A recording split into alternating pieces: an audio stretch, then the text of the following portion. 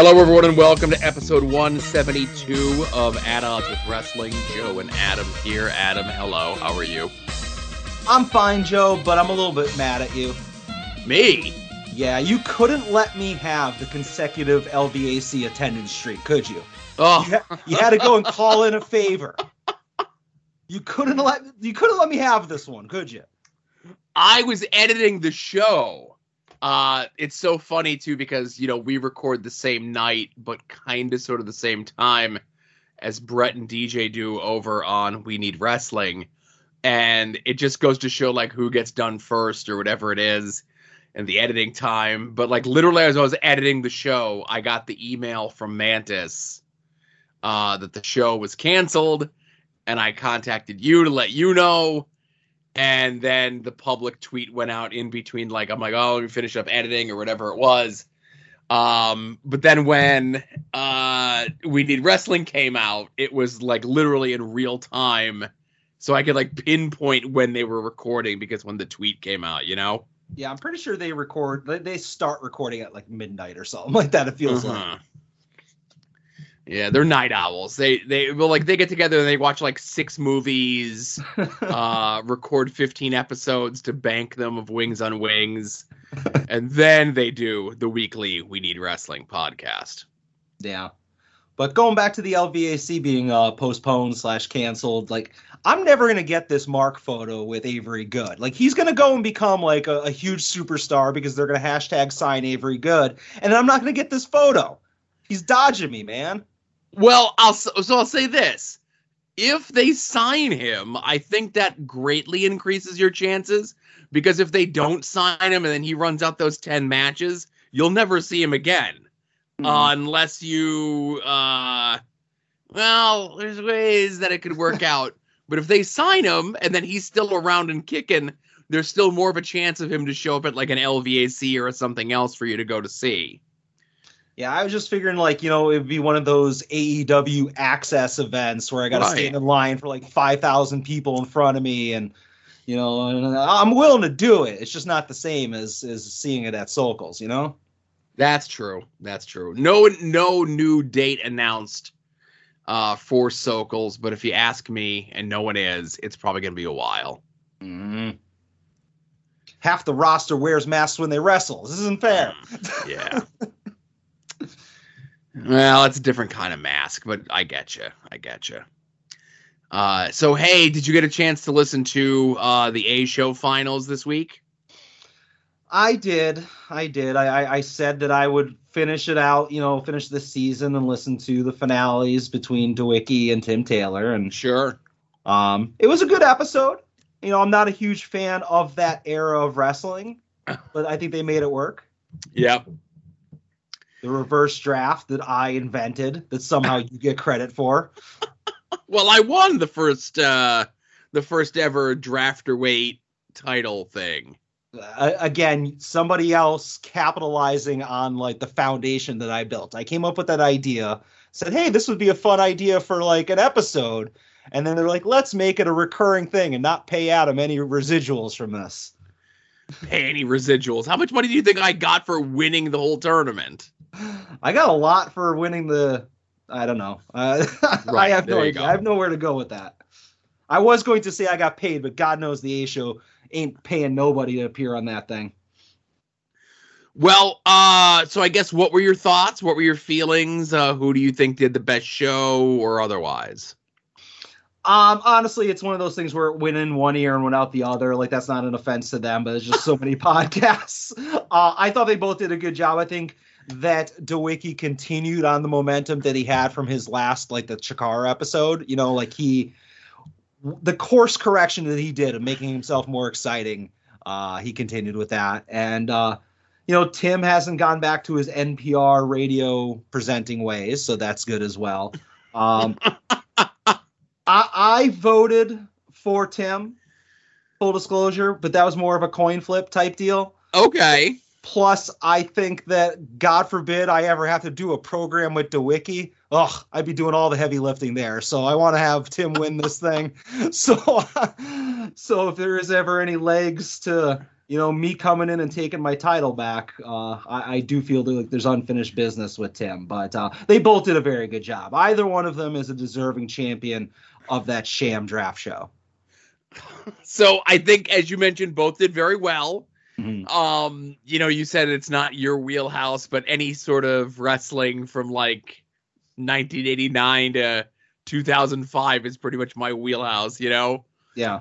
So as they're naming off all these people, they're like, and they made the gentleman's agreement beforehand that they're like, well, we're not going to draft anyone that neither one of us know, Yeah, and they were like, oh, who would you like for this next pick? So I'll be honest with you, I probably would have pulled that card too. I would if it was like the reverse draft and it was like this end and this dregs or whatever it was. I feel as though David gave Tim too many good people up front.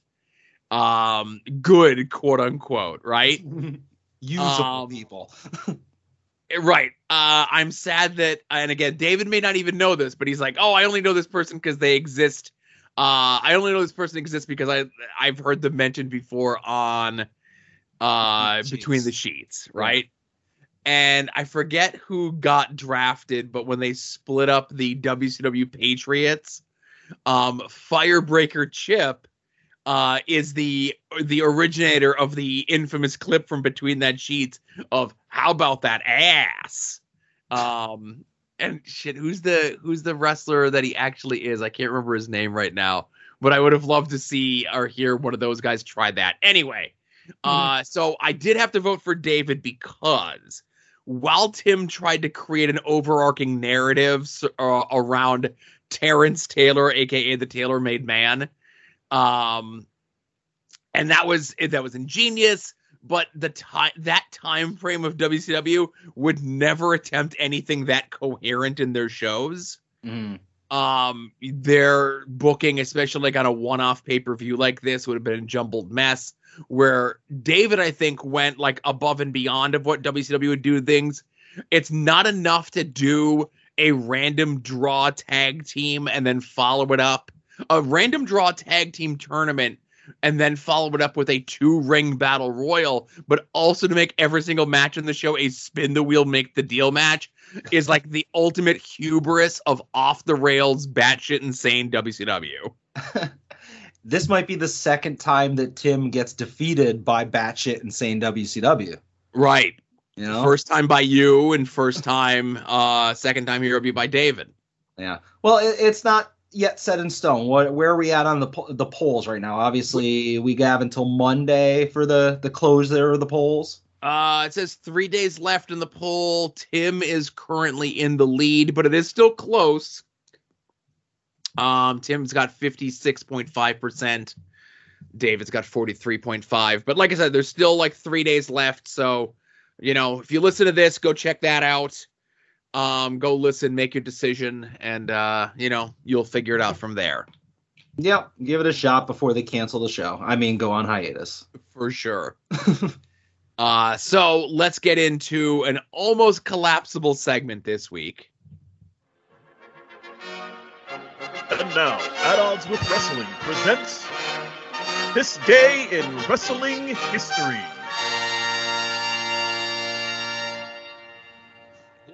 So there was a little like hiccup in that, so I redid the conversion on this, and now it's working just fine. But I thought I heard it before. So the wrestler from the What About That Ass is Curtis Thompson, the U.S. male. Oh, thank God. Thank God we cleared that up. A lot of people shouting at the radios when you couldn't come up with the name there. Listen, I'm going to get at least one DM about it. And then like when I mention it 2 minutes later, they're like, all right, you corrected it. So not a ton happened on this day in wrestling history. Whatever. But the one thing that I did want to kind of, maybe have as an overarching thing when we do these days in this wrestling history, just because where it's going to eventually lead to is 25 years ago today, we have on our day that we're recording the head-to-head Monday Nitro versus Monday Night Raw.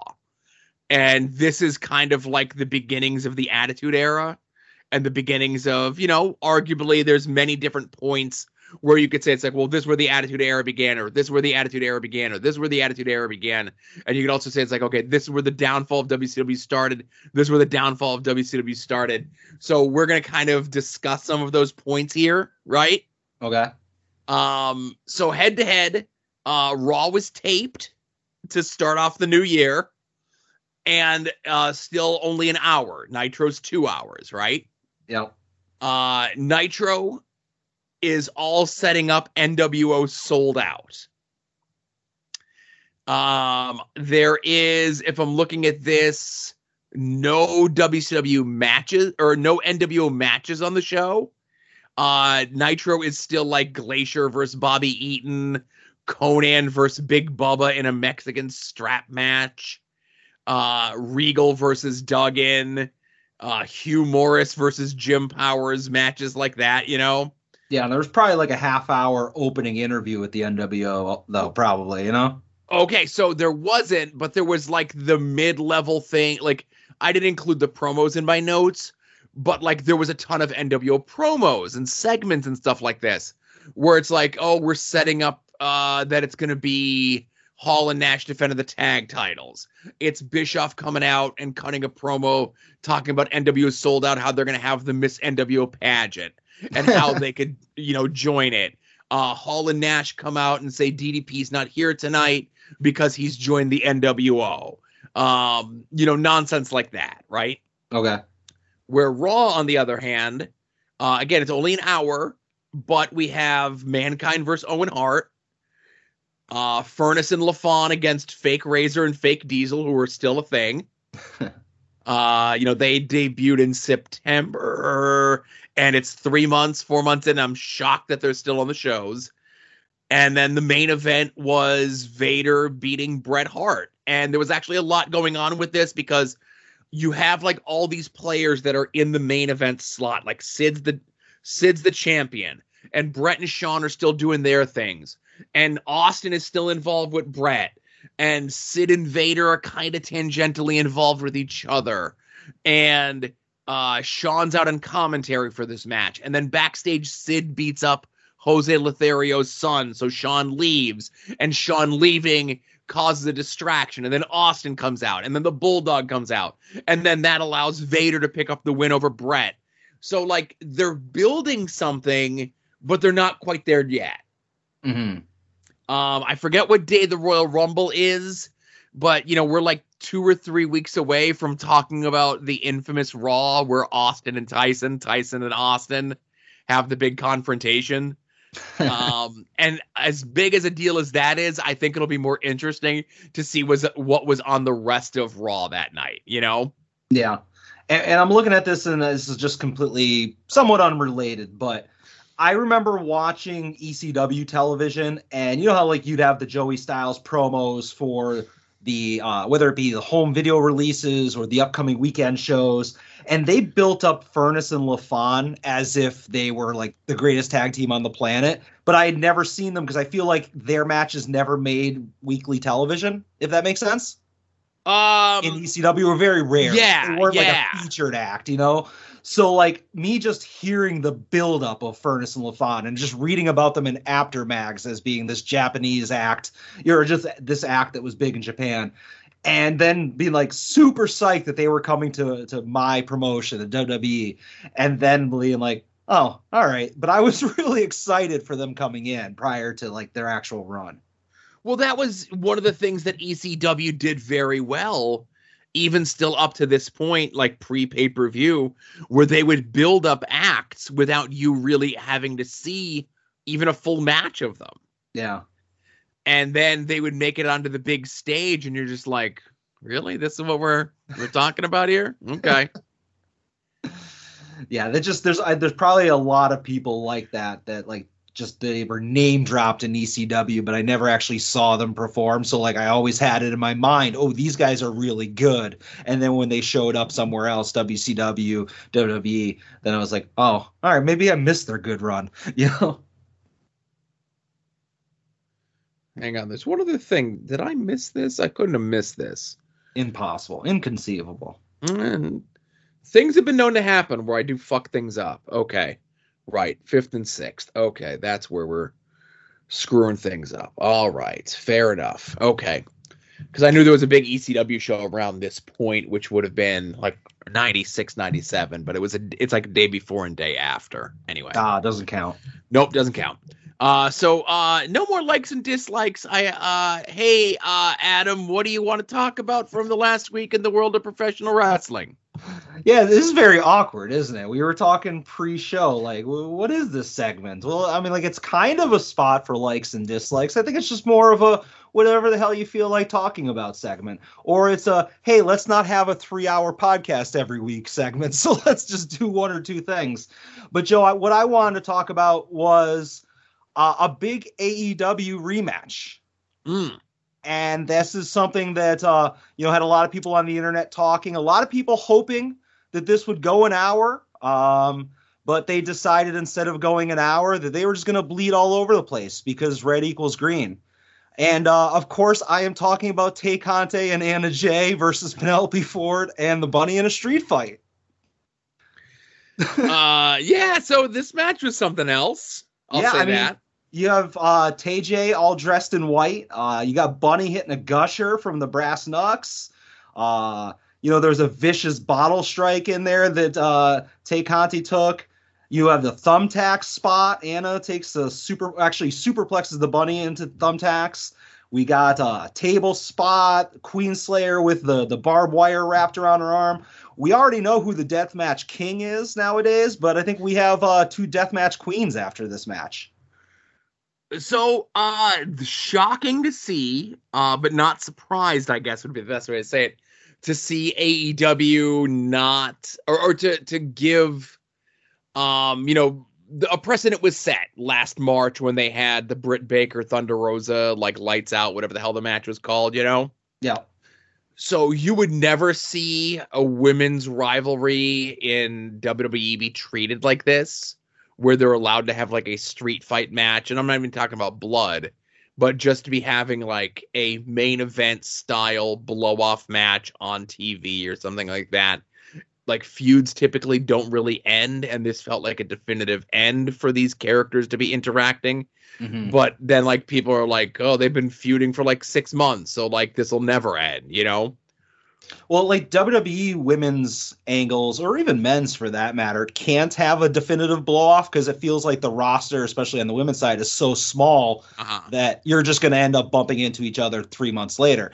Even if you do you get transferred to another brand, it's not like that means anything, Right. You're still going to have Becky and Sasha and Charlotte eventually running into programs with each other. But I feel like, for better or worse, there's significantly more people in AEW to at least it feels like it, Mm-hmm. But this match was good. I could nitpick it really to death, but I'm not gonna. How dare you? It's not that sort of show. This isn't that sort of show. And I'm not gonna make a joke and say 3 stars. Everyone tried hard. Because they actually all busted their asses really well. And I just hope that this means something for all 4 of them. Weeks from now, months from now, or whatever it is, that it wasn't just like kind of a spectacle throwaway, that hopefully they build to something off of this. Yeah, like how Thunder Rosa was never to be seen for like 4 months after her street fight. Yeah, but that was a lot of the bullshit with her NWA contract, Okay. Obviously, we have Rampage this week. We have Battle of the Belts on Saturday. And then, hopefully like this upcoming Wednesday will be like a fresh slate for some of these characters going forward. But we'll see. We'll see. Yeah. And I do want my ringside exclusive Blood and Guts Tay J 2-pack. A year from now. That feels to be the turnaround time. Yeah. For the time of like a character or a look debuting to it coming out. You could say 9 months if it's a rush job, but a year from now. One day they'll get the turnaround on these things a little bit quicker, but it's not going to be in our lifetime. Fair enough. They'll be right behind our Super 7 figures, but Mhm. that's a story for later, maybe. Certainly is. So I want to talk about the other rematch that you were teasing for your thing, and that would be Bryan Danielson versus Hangman Adam Page. All right. I was hoping somebody would talk about it. I thought this match was really good. Arguments, and I like both matches. I like the hour draw, and I like this. I'd have to say that this match I liked better. You could say that it was because both guys got color, but that definitely adds to it. But I guess where I'm coming, like, you have to see the first match to appreciate the second match. Like, you can't watch the second match in a vacuum, but you can watch the first match in a vacuum. Mm-hmm. They did a great job of building up the importance of the time limit and how confident that Bryan was that if it goes to the judges that he was absolutely going to win, even if 2 out of the 3 judges were people in kayfabe that he had feuds and rivalries with and screwed over out of world championships. And then of course they built up the urgency of Hangman Page. Like, I need to finish this. I can't let this go to a draw. I need to beat him in the ring, whether because Danielson can come back and say it's like, well, you weren't confident that the judges would award it to you, or just the fact of like he needed to beat Danielson decisively, and I feel as though he did. I bit on that finish. Like when he finally got the buckshot lariat as they're teasing it, and Bryan's working on the arm the whole match, and then Page finally gets it, and he got Danielson in for the victory. I'm like, oh shit, I thought Danielson was going to kick out. I can't believe he didn't kick out. So I was shocked by the finish. And now obviously both guys get to like move on to other things, Yeah. in kayfabe, and that's great. Because Danielson had to play not even subtle, but he had to play heel for this. And now Danielson can kind of go back to like, and that's the thing. It's not like this run of him against Page as subtle heel is going to make people not cheer him. All he needs to do is come out against someone who's a strongly defined heel, and Danielson will be cheered just as much as he was 2 months ago, right?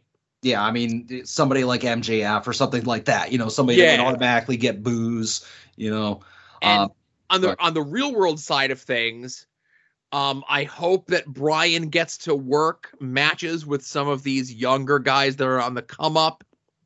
I know Punk's gimmick is that, like, I want to work all the young guys. I hope that Bryan actually gets a chance to work those young guys just so that they can kind of learn better how to structure matches. Yeah.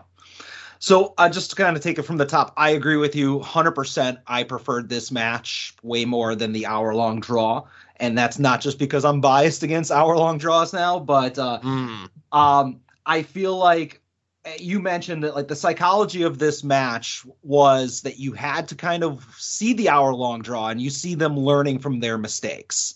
The first match didn't really give you a buckshot lariat until there was, 5 seconds left in the match, and then obviously we never got the pin. With this match, there was multiple times where Hangman was like either propelling himself or about to propel himself over the top to hit the buckshot, and then Danielson would just like slink over, or later on in the match he collapses down to his knees and basically misses the clothesline. So I like that, while the match did finish with the buckshot, there was still a lot more teases of it during the match, where we didn't get that at all in the first match until the end, if that makes any sense. Yeah. And I think we are conditioned by WWE for these big WrestleMania world title matches that like every finisher is going to be kicked out of 5 or 6 times before you hit that 9th F5 for the win. And just to see the buckshot lariat have a clean, decisive victory is really impressive. And we mentioned this a couple weeks ago.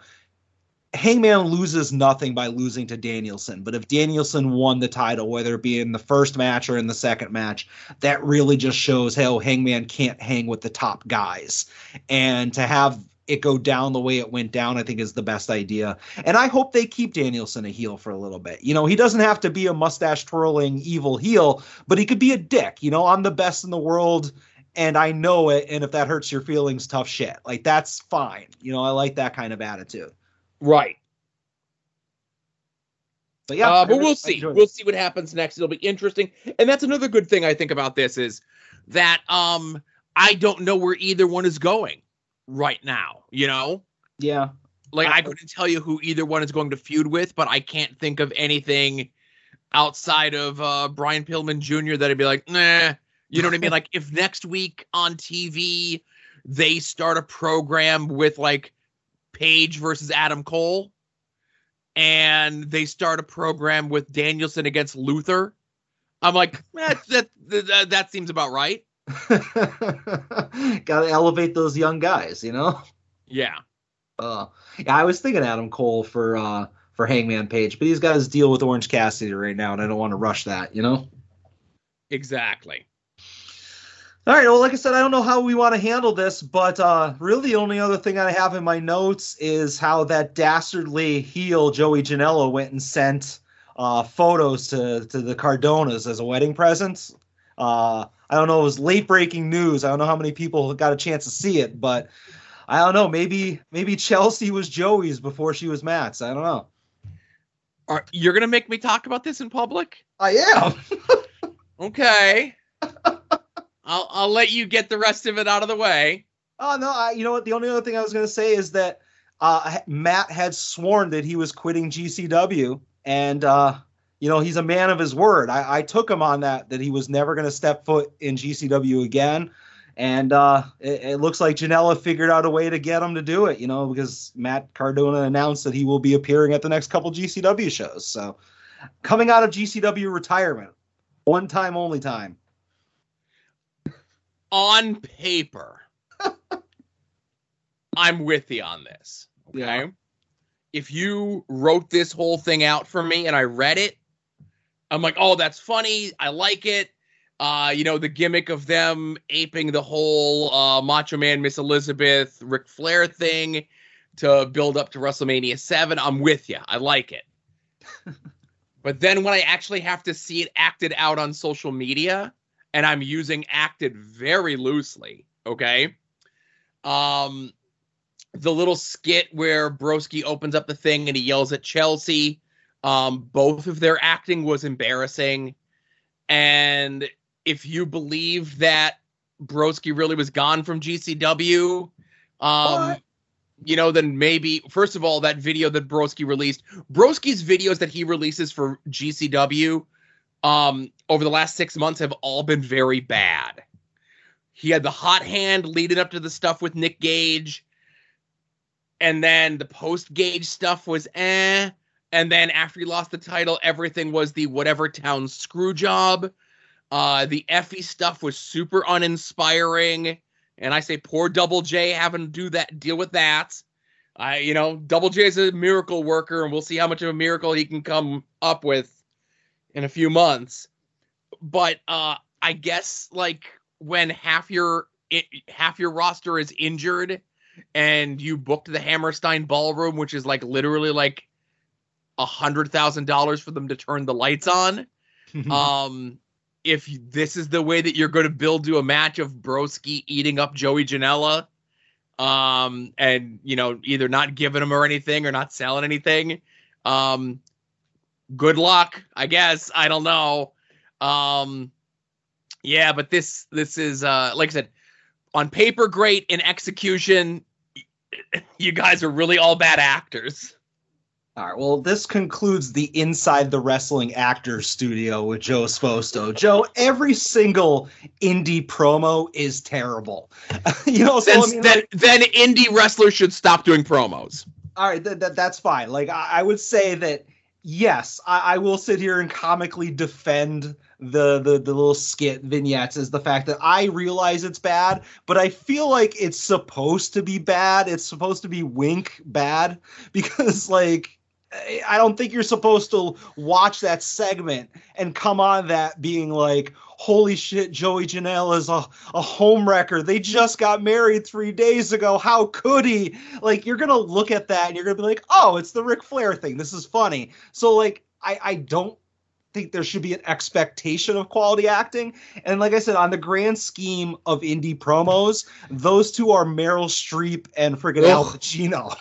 Like, because I don't care who you are, I've seen so many promos on Twitter and like, you know, whatever, and it's all dog shit. So I think if you have something that's passable, it's good by comparison. So I think you're judging them with a harsher brush than is necessary. Yeah, I don't know. There's just something about the way Broski kind of handles his business of like how all the GCW stuff we're supposed to believe is all a shoot. I give him points for trying, but you've never convinced a single person. Well, he's convinced me to bootleg that stream and watch him beat Janela. Allegedly. Yeah, sure. I wouldn't go to that. I wouldn't go to that show if I got somebody else's comps. That being said, one last thing, and we can kind of maybe put another button on it here is, hey, it must be a day of the week that ends in Y because there were more World Wrestling Entertainment releases this week. This time it was a majority of people from NXT side. A lot of the trainers and coaches and so forths, people that have been there literally for 9 to 10 years in many cases. One of the more fucked up things was I was listening to the Tony Schiavone Conrad podcast, which based on what they were talking about, I could pinpoint them recording post Betty White passing, but pre WWE pay-per-view on Saturday. Mm-hmm. And they're watching the Finger Poke of Doom Nitro, and Norman Smiley comes out, and Tony asks Conrad if Norman is still with WWE, and Conrad says that he is, and Tony says, "Oh, that's good. Norman will have a job there forever." him and Regal. And I'm just like, oh boy, right? So I get a lot of people are up in arms over this, and I completely get it, but if Braun Breaker coming out and destroying the black and gold X before the match on Tuesday wasn't a clear sign that Triple H's NXT was a failure, the fact that everyone that Triple H hired for the most part was let go. Now, granted, like the fact that Allison Danger was hired 3 months ago, uprooted her entire family from Las Vegas to Florida, took her kids out of school. She, from going to World Wrestling Entertainment events, allegedly, I'll say, got COVID and missed Christmas with her family and children, only to be released 2 weeks later for budget cuts, where they delayed her hiring because they told her they were freeing up spots in the budget specifically for her. That's super shitty. Mm-hmm. I saw her Twitter thread about that. Yeah. So that's super shitty. But if NXT wasn't dead when it changed to NXT 2.0, the fact that anyone and everyone, for the most part, that was involved with the Triple H era of it is gone, I would not be surprised to see that Triple H gets released this month. Yeah, it almost seems like it's a targeted attack. Yes. Like he did something to piss off the families, you know, like in mafia speak. And, you know, he took a bunch of Vince's money and tried to run the indies out of business. Yeah. And for the most part, he ran a lot of indies out of business. But then AEW started and fucking shoved it all down Triple H's throat, right? Mm-hmm. But like it almost... it's one thing to be like, okay, this was a failed business idea. And I'll argue that it wasn't really a failed business idea. Just, you know, NXT, when it was at the top of its game, was one of my favorite wrestling programs to watch, you know? So, like, from a television entertainment standpoint, I don't think it failed. But, like, it's just a personal attack. It's like anything that has his stink on it, we're going to get rid of. Yes. I wouldn't be surprised if, like, his posters and pictures of him around the PC and around Stanford are getting taken down. Like it's like they're treating him like they should have treated Velveteen Dream. Like we need to pretend that this person never happened and let's remove all traces. I was going to make a joke online and say that any of the coaches or whatnot that are still there should start tweeting out how much they dislike Triple H and how they think he's a bad person so that they can hopefully keep their jobs. Stay in the good graces. Like, right. And like just today, like maybe an hour or two, they released Samoa Joe for the second time. Right. Samoa Joe, who was released by WWE, then Triple H went out of his way to purposely rehire him on his watch, on his own accord. And again, if that's not the sign, I don't know what is. Yeah. And we're recording this. I don't know if there's been any more releases. I was told that there is going to be more releases, but we only got the 2 today, which was Gabe and Samoa Joe. So I don't know, man. We'll see. And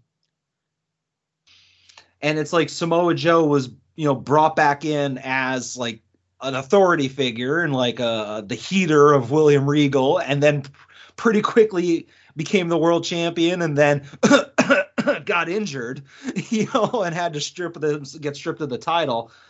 So like, what a run that was, I don't know, man. And a lot of people are like, oh man, he's gonna have this great run and have all these awesome matches. And like, I don't know, man. Samoa Joe's like a 42-year-old man who's pretty beaten up. I think he's got maybe 5 good matches left in him. Well, then I want to see those 5 outside the E. Yeah, I guess. I don't know. Let him have like a Minoru Suzuki type thing where he has like a match in AEW, a match in Impact, a match on a prominent indie, Once against Dom, Oh, there you go. I'd be okay with that. Yeah, absolutely. But you know what? Here's the thing with all those releases, you mentioned like it's comical how they're like attacking the legacy of Triple H and everything he built.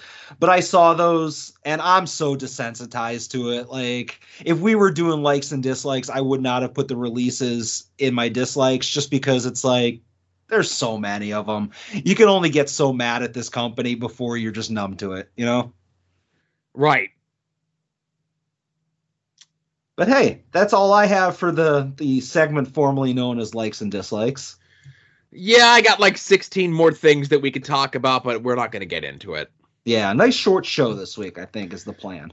Well, let's start then, I guess, with what you're going to assign me for homework next week. All right, Joe. So I think it's time to go a little bit back to normalcy with my assignments. We had the Christmas special with Santa's Little Helper, and there's some Free the Narratives in there and whatnot. But I want to go back to the way I used to assign homework, and no, it's not get a message from Kevin Ford. It's Googling what are the worst pay-per-views of all time.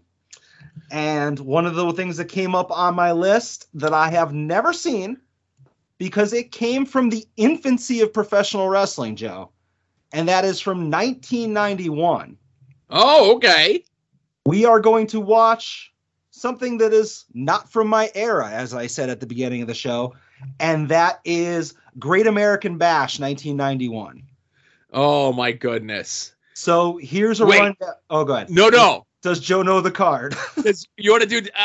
you know what? Do I have the music ready? I can always have the music ready. Hang on. While you're doing that. I want to show off. Are you ready? Yeah, go for it. It's thinking. This is going. Sami Zayn's kicking down to the ring. It's Kofi Kingston doing his thing. Ruby Soho. on the show. Bryan Danielson. Shout no. Is it the big dog's yard? Let's find out. Does Joe know the card? Tell me how many matches are on this event. All right, so according to Wikipedia, the most trusted source of all your 1991 wrestling news, there are 12 matches. Although I will say that there is one that says it's a dark match, so it's probably not on the no longer award-winning Peacock. Okay, I could do a bunch of them, right? All right. So, main event. Well, no, it's not the main event, but let's say for the world title, wink, Lex Luger versus Barry Windham. Yep. You've got for the U.S. title, Sting versus Nikita Koloff in a Russian chain match. Yep. You've got 2 scaffold matches on the show. One is Beautiful Bobby and PN News against Steve Austin and Terry Taylor. That is correct. Okay. The other one was scheduled to be Arn Anderson and Paulie Dangerously against Rick Steiner and Missy Hyatt, but I think they end up just doing a one-on-one. So you're partially right on it. It does say it's a steel cage match, though. Okay, that's a cage match. I thought that was a scaffold match, too. No, so I'll give you the point. Okay. So I know that there's also a elimination match where it's the Young Pistols and Dustin Rhodes against the Freebirds and Bad Street. Yep. Okay. There is now we kind of Big Josh versus Black Blood. Yep. Okay. You're at 6. Okay. I'll say that's pretty good for just off the top of my head. All like right. I know there's an Elegante match. Oh, damn right I know- there is. Huh? I said damn right there is. Is it Elegante versus One Man Gang? That is correct. Okay. There's a Ron Simmons match. Versus Oz. Okay, right. So I knew Ron Simmons was versus. I was gonna guess Oz, but I wasn't 100% sure. But I think that's pretty good for, like I said, off the top of my head, for one of the most notoriously bad cards of all time. Yeah, so you got 7 out Oh, of... and Ricky Morton versus Robert Gibson. Yep, so 8 out of 12. Okay. All right, so you are missing the Diamond Stud versus Tom Zank. Diamond Stud. Johnny B. Bad versus the Yellow Dog. I knew there was. Oh my. Okay. All right. So I knew there was a Yellow Dog match on this show. Now, do you know? Well, of course you know the Yellow Dog is from the A show this past week. I knew before that, I swear.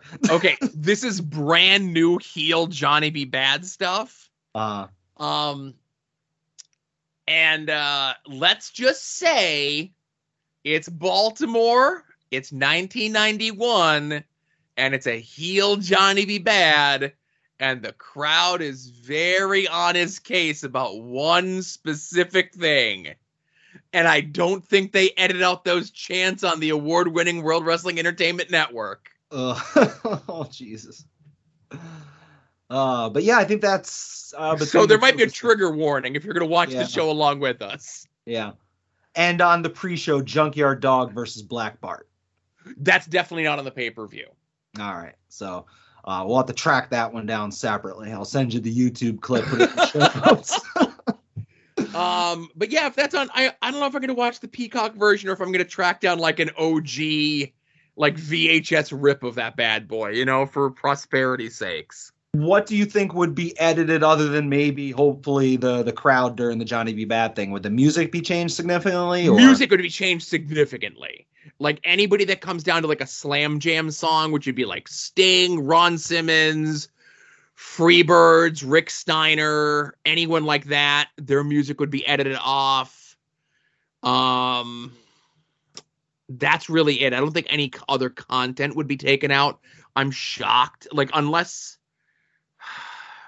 the last time that I know of someone who watched that was about a year ago. It's let's say 6 months ago, right? Mm. And they were shocked that those chants were still in the Johnny B. Bad Yellow Dog match. Okay. All right. Now, I'll have to check it out. Like I said, I never saw this show. I feel like I picked up WCW maybe 6 months after this. You know, it was close. Yeah. But it's just right before I came over because I'm reading the Wikipedia listing of this, you know, and just kind of reading about how Ric Flair was originally advertised to be in the main event, and, you know, he got fired and all that fun stuff, which I'm sure we'll talk about next week. Oh, boy. We certainly will. Yeah. All right. So Great American Bash 1991 for next week. I'll be watching that instead of Battle for the Belts live on Saturday, just so you know. That's fine. All right. So let's get into some voicemail, huh? All right. Not brought to you by the city of Syracuse. First call. Hey, Joe. Hey, Adam. This is Dan. I don't know if there's a question this week, so I thought I would occasionally use the voicemail just to ask Joe a random, like, in the weeds Chikara question, since if I want to know about it, somebody else probably does too. So on the Cybernetico Rises last week, one of the matches, the opening one, that was not covered, because it was, the Cybernetico was so fucking long, was Mark Angelosetti versus Soldier Ant. At one point in the match, Mark rips the antenna off of Soldier Ant, which kind of becomes a big plot point later in Chikara lore. So I'm just wondering, was anybody mad about that? Anything happen? Is that maybe why someone was so cranky during their match later? Jigsaw was right, that's all I'm going to say. I didn't get to call last week about likes and dislikes. I like likes and dislikes. I get that some people find it repetitive. I don't really watch that much televised, like AEW. I don't watch any WWE at all. So really, it's just AEW is the only thing that I possibly would watch. Sometimes the likes are all, hey, here's the Eddie Kingston match. But that's also a reminder that there's an Eddie Kingston match on TV that I can go watch. And even if I don't go watch it, it's still nice to know, because it's fucking Eddie Kingston. That's awesome. He's on TV. So I guess that's it. Hope everybody's doing well. Hope everyone's staying safe. Sad that the LVAC wasn't able to run this weekend, but that's really kind of what should be happening at this point. Them, Blitzkrieg Pro, I think it was, who both pulled their shows. Really nice being good about public safety. Anyway, bye. Okay, so before we get into that, Dan does call right back. Dan again. Sorry, my roommate just walked in, and now dogs are barking. Cool. They're like, why the fuck are you on the phone at 7 a.m? Because I didn't sleep. Yeah. Anyway, I was really looking forward to going to either LVAC or AIW or something soon, but fucking COVID, man. But it's great to see LVAC doing a good. That bye for real this time. Bye. Thank you for calling in again, Dan. Good luck with those interview requests. Like I said, you squeeze all the usefulness out of my name as you possibly can, and that goes for anyone. That's what I do. Right. So Dan brings up, and we didn't watch the match, but in a lot of colony matches, they would do a thing where people would like work the antenna, right? Yep. And like the ants would have to like sell like having their antenna worked like hurts, right? Mm-hmm. And obviously it's you're grabbing something that's technically not attached to the actual person themselves. And as Dan mentioned, one of the antenna comes off, and it does become like a plot point later on, years down the road, and that's what assists or causes Soldier Ant to like turn evil before he leaves Chikara for whatever reason he left Chikara. I don't think anyone got in trouble or anyone got mad or anything at least was said the day of the show. But I do know that a concerted effort was made to make the masks a little bit more sturdy. That if you were going to do spots like that in a match where you're working a part of a mask, that the mask is made a little bit more durable so it doesn't come off during the course of the match. Okay, makes sense. So you can like do tosses or maybe hang somebody by their head from the antenna, Right. You're going to want to make things a little bit more durable if you're going to be fucking around with stuff during the course of the match, unless it's part of the match, and then you're going to want it gimmicked so it comes off. But Mark was one of those guys who was just like super strong, didn't realize his own strength, and probably just like, oh, I'll just work it, and then it came off, and I'm like, fuck, we got to figure something out, Yeah. And a little bit mad that Dan didn't ask me about some Chikara backstage information. Maybe next time. All right, next time. Yep. Next caller. Hey guys, Kevin here. There's a lot we could talk about this week. There's a lot that I'm sure you're curious about my thoughts and opinions on. So as an expert on the topic, let's talk about Ron Funches and underage girls. No. Oh, no. Kidding. I just wanted, I'm imagining Joe like reaching for the mute button on that one. But to be serious for a moment. So this past weekend, I was at my local independent wrestling show, New York Championship Wrestling, and there was a title match at the end of the night. And once the photographer came out, the ring photographer, based on where she was standing, I went, oh, geez, title's changing tonight. Like, I just knew it. And it did. Yesterday, while watching AEW Dynamite, as soon as I saw Jade and Ruby in the ring and Bryce was not the referee, I knew Jade was winning it. So I'm just curious for either of you, if you could think of a moment in wrestling where, based on someone other than the participants in the match, you knew who was going to win the match, based on who was there, who wasn't there, their ring positioning, someone even at ringside, whatever it might be, based on something that is outside of the two people wrestling the match. So like Sasha Banks coming out in a bad mood doesn't count. Mm-hmm. You knew who's going to win. Hopefully an interesting conversation based off of this phone call, and hopefully a little more classy question from me. Talk to you guys later. Bye. I am shocked that he kept it relatively grease-free. Relatively grease-free. I got a little nervous there at the beginning of the call. Yeah, that Ron Funches thing, that was Saturday. That feels like it was like 20 years ago already. Yeah, I'm so glad that I skim Twitter these days. Mm-hmm. Yeah. But I'll defer most of my time to you, Joe, and I'll just say that like one of the things that just kind of pops into my mind as far as like obvious clues as far as what way a match is going. You can even look at as he mentioned, the Jade Cargill match this past week when you had Jade's daughter at ringside. Yes. You know, anytime you have like family members and they're prominently shown on camera, you know, I think that's kind of like a dead giveaway unless you're going to show the family of both. You know, and I get it sometimes, like even if, you know, both sets of family members are in the crowd, maybe they don't want to be shown or whatever. But I always feel like that's a dead giveaway that you brought your daughter out to watch you lose the match. No, you're going to win the belt, you know, and celebrate.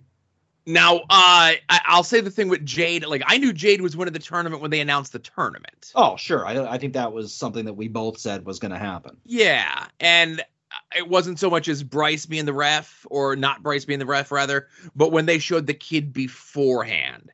Like, if they just kind of showed a little restraint and showed the kid afterwards, I think you would have been a little bit better in not telegraphing that one so much. Mm-hmm. I'll say one, and it's not so much like a finish of a match, but more times than not, it's like, oh, something's going to happen in the crowd, right? And I've probably brought them up on the show before. One is a little bit more famous. It's when Pillman makes his debut in ECW. And like the lights go out and he comes and he's in the ring and then he attacks that fan and pulls him over the guardrail and stuff. It's a fan that's never been in that front row camera side ever. And it's someone who was like so noticeable because he was like 6'5", super skinny, pale skinned, and had like a fluffy red haired mullet. Like a worker's mullet. Right. And like you like there's no way you're missing this guy. Like you're seeing this guy across the building, let alone dead center front row camera side, right? Yeah. So it was like as soon as that guy did, like as soon as you saw that guy, you're like, angle alert, something's going on, right? And I'll say, and this is a little bit more secretive one that they played a little bit more close to the vest. So later that year, they're doing the whole build with Shane Douglas after he had shaken, or he had injured the Pitbulls, and Francine turns and goes with him. And there's a match where Pitbull 1 is at ringside and he's got the neck brace halo thing on. And it's Shane Douglas versus Pitbull 2. And where I was sitting in the crowd, I was on the floor, but I was like third row from like the right of where the camera would be, right? Like if you've ever been to the ECW arena, you listening to this, and like you come in like not the new ECW arena the way they have you come in, but like the old way, like those doors that you would come in, right? Yeah. And there'd kind of be like the way the chairs would be set up to like a V, and there'd be like that little bit of an open area there where you would come in. So we're sitting there, And all of a sudden, like halfway through the match, a guy comes over and he just kind of like kneels down next to us, right? Mhm. Doesn't want to be noticed, but he needs to be in position. And I'm there with my buddy Brian, and I nudge him, and I look over to the guy, and he looks at him, and he just shrugs his shoulders, and I'm like, he's running into the match. He's going to do something. And he's like, really? I go, this guy just showed up out of nowhere. And like, he's right here, like not directly by the guardrail, but close enough. And as the match goes on, Pitbull 1 gets in the ring, gets up in Shane Douglas's face, and Shane Douglas shakes him in the halo, right? And the crowd goes nuts. Shane Douglas gets out of the ring, and wouldn't you know it, this guy comes over, like he jumps the rail and goes after Shane Douglas. And you would think if this was real, like the real security people, not ECW security, would grab this guy, and ECW security grabbed this guy.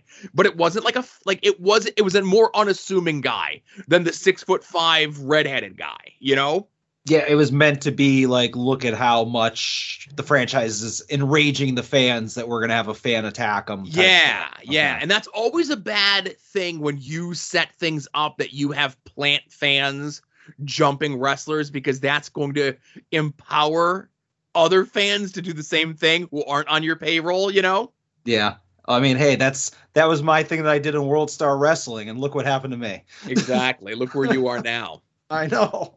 Oh, but that, you know what? That's a good question. I'll re-mention that like on social media, but I'll put this out to the listeners. What's a time in wrestling where you saw something or something was off about a match and it telegraphed the finish or a spot or something, right? Yeah. I'll be interested to see what our listeners have to think. Very good question this week, Kevin. Always a good question, but especially this week. Next caller. Hello, at odds with wrestling. It is the strongest man in all the land, Arthur MacArthur here. And I don't know what to talk about today, except perhaps the match coming up at the Winchester Ether for AIW. We're facing the Von Englands. And I see you guys defaced our images, but don't worry, I've restored it to its proper state. Anyways, this is a match that means a lot to us. Not because of trying to win and become a great tag team. No, it's America versus the Great British Empire. That's right. Those Union Jackers over there think they can just run the world. I remember a time when they owned every nation on the globe, and they've been reduced to a small island. And don't think I forgot about the War of 1812. They burnt down the White House. That's disrespectful. So come next Thursday, we, bulking season, will be eating everything we can to attain mass and destroy these British fools. And perhaps we'll have some fish and chips before that. I don't know. I don't know what potato chips, laid chips, or the French fries. That's right. They hate the French so much. I don't know. There's not much else to say except USA versus the Empire. Let's get to it. Thank you for calling in, Artie, a.k.a. Adam's twin. Yeah, I don't know what he's talking about, like us defacing his, the promo picture. All I did was put my face above his, like over his, and yours over Chuck Stone. I guess I could see like that part being defacing, putting your face over Chuck Stone's. I guess that was a bridge too far right there. I never looked better, I'll say.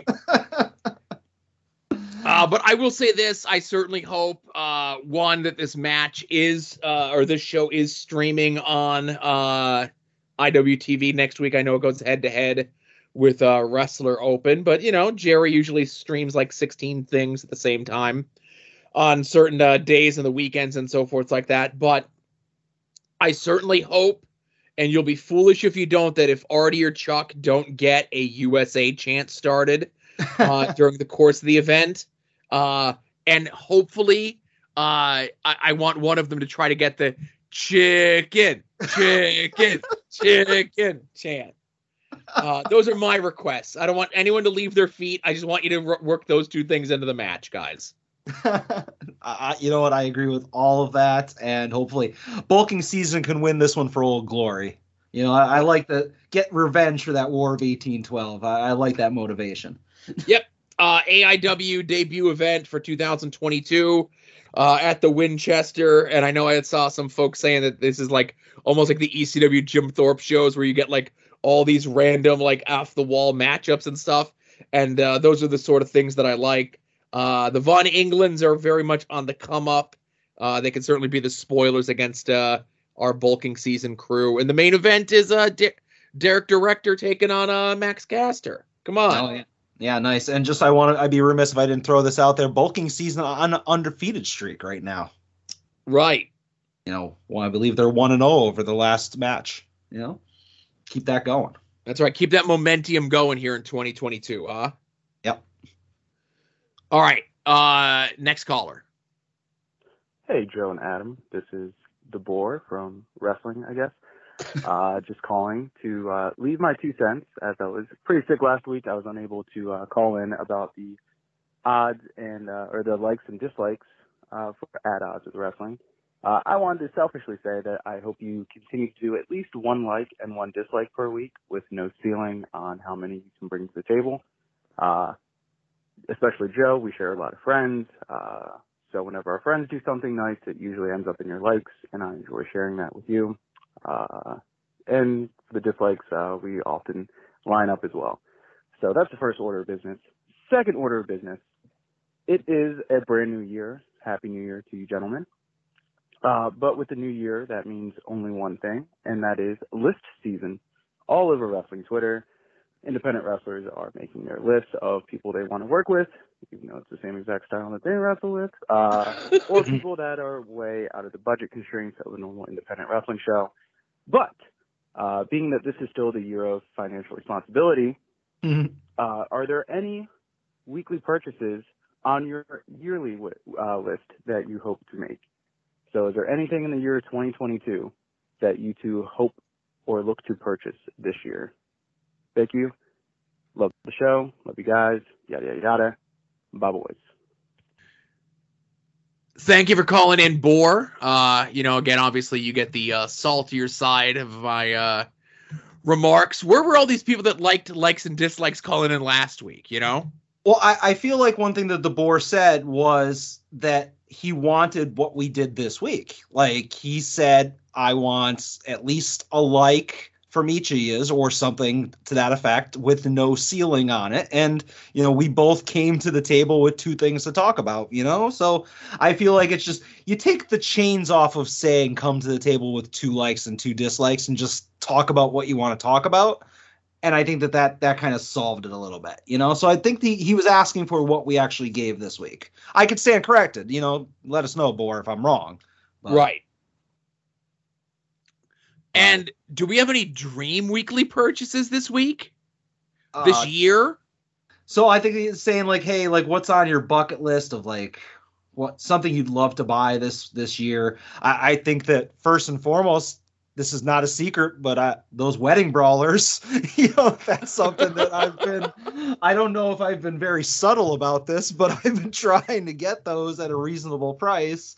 And, as I sit here and refresh Matt Cardona merch right now, they're still not available, but they're maybe next week. But yeah, that is something, but I feel like, and I've said this a lot, that the things that I want, I either already have, because most things that are reasonably priced, I just go and buy them, or they're astronomically out of my price range. And then, it is the year of financial responsibility. So I don't know if I'm going to get them. So I don't have anything that jumps out right now other than the wedding brawlers.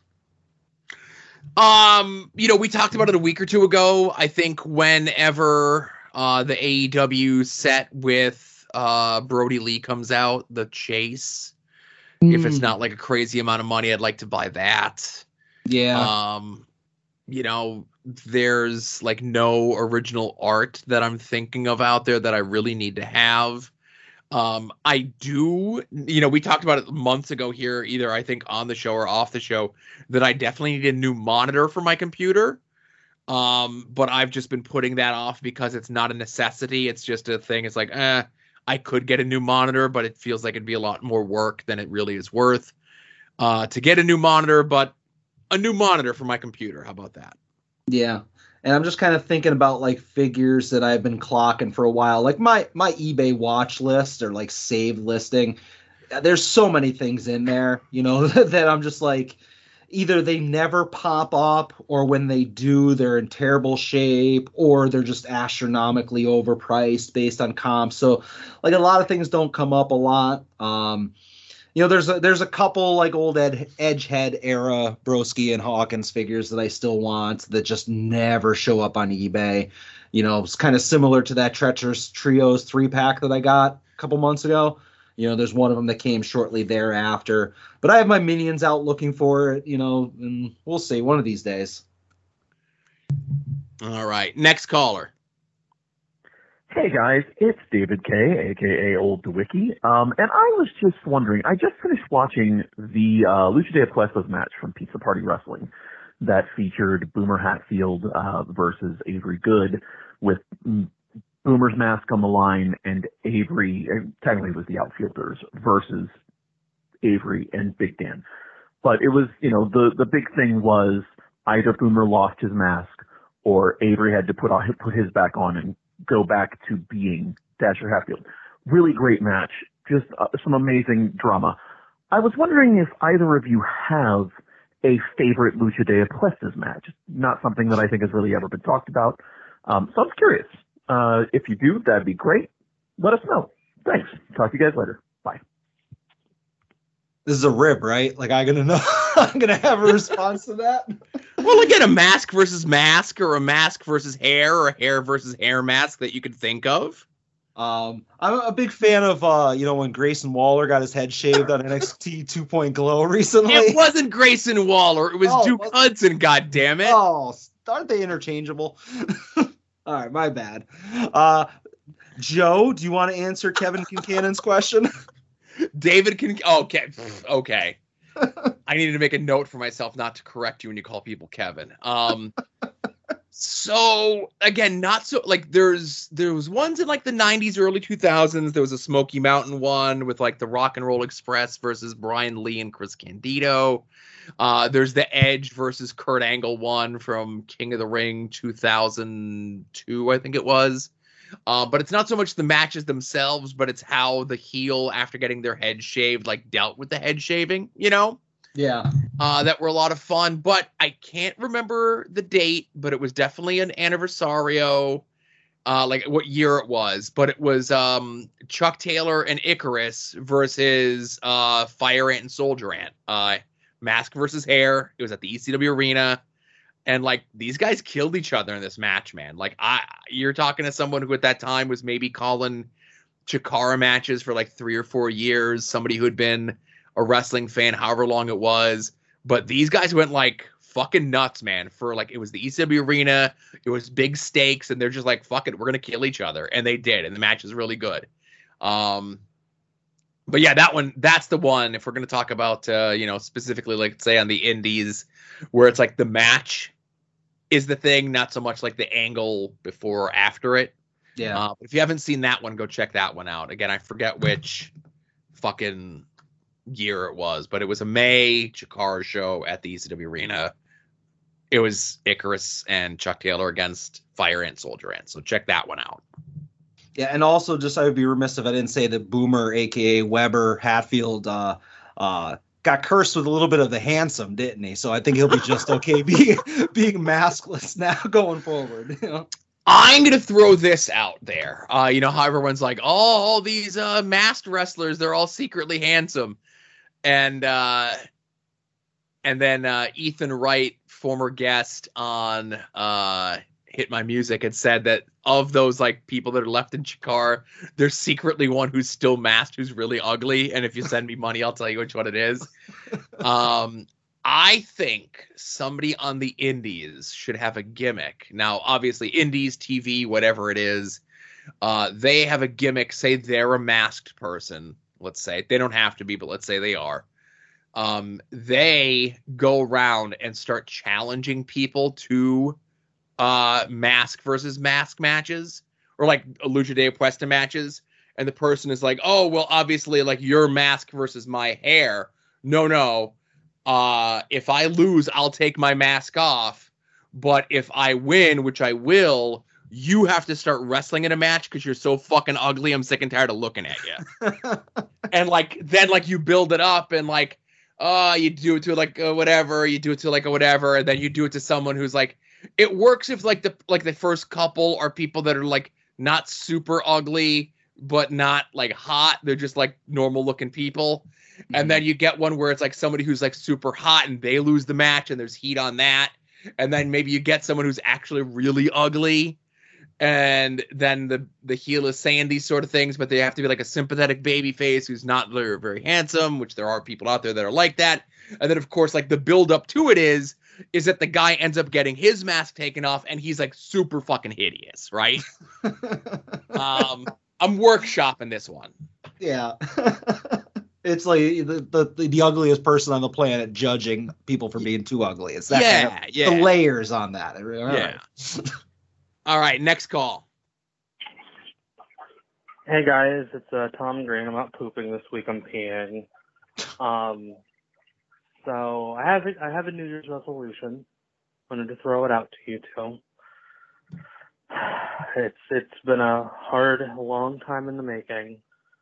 I've decided that I don't have a punchline to this bit. So that's my New Year's resolution, is to actually think of stuff before I call you guys. I don't know. I just wanted to hear my voice this week. So nobody did anything stupid, to the best of my knowledge, on Twitter that I can make fun of. Shit. Bye, guys. It's okay, Tom. I don't think about the podcast before I do it either. So Tom now holds the distinction of being the second person ever to pee live on air on the show. Oh, I was thinking about that. But Tom, there has been a ton of stuff. You're just being too nice. Yeah. We should get Tom and that other person some matching Team USA basketball gear. There you go. All right. Well, pink button time. Are you ready Are you ready for Mr. I'm Not on Social Media, Ed Cody of Pod Van Dam? Yeah, you know what? If he wasn't on Wrestling Cheers already this week, I would say this is a huge get because he's not on Twitter, you know? Well, I'll say this. They do record well in advance, but it was definitely into the new year. So, all right. So this is quite possible before you play it, like the most recent and up-to-date Ed Cody like footage around. Well, nice. Spoilers, the's 2 calls, so yes. Oh, nice. Hey, it's Ed from Pod Van Dam. I'm at work right now, but much like Phoenix's arm, I took a break to come out and call you guys. And I don't remember if there's anything to call about, but I'm just going to give you an update because I'm on vacation from podcasting and wrestling, and I just want to let you guys know what I've been getting into. I'm reading books. I'm almost done with Peril.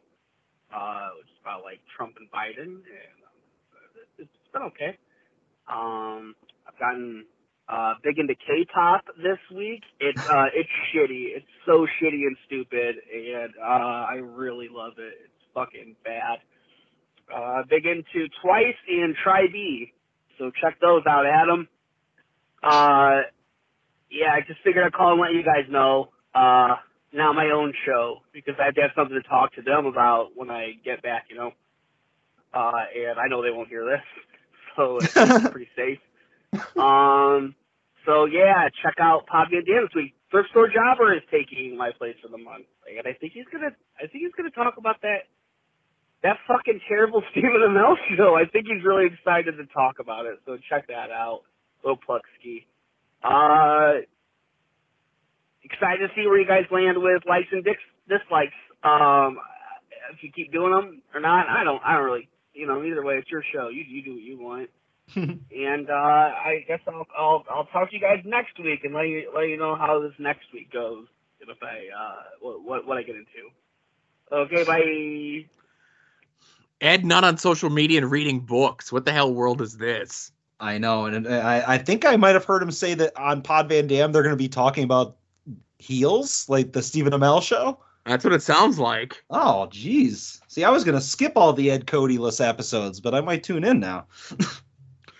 Well, you should listen to as many Ed Cody-less episodes of Pod Van Dam as Pat and Jonah combined listen to of this show. So I think Pat's listened to all episode. I think Pat's listened to an episode, yeah. Yeah.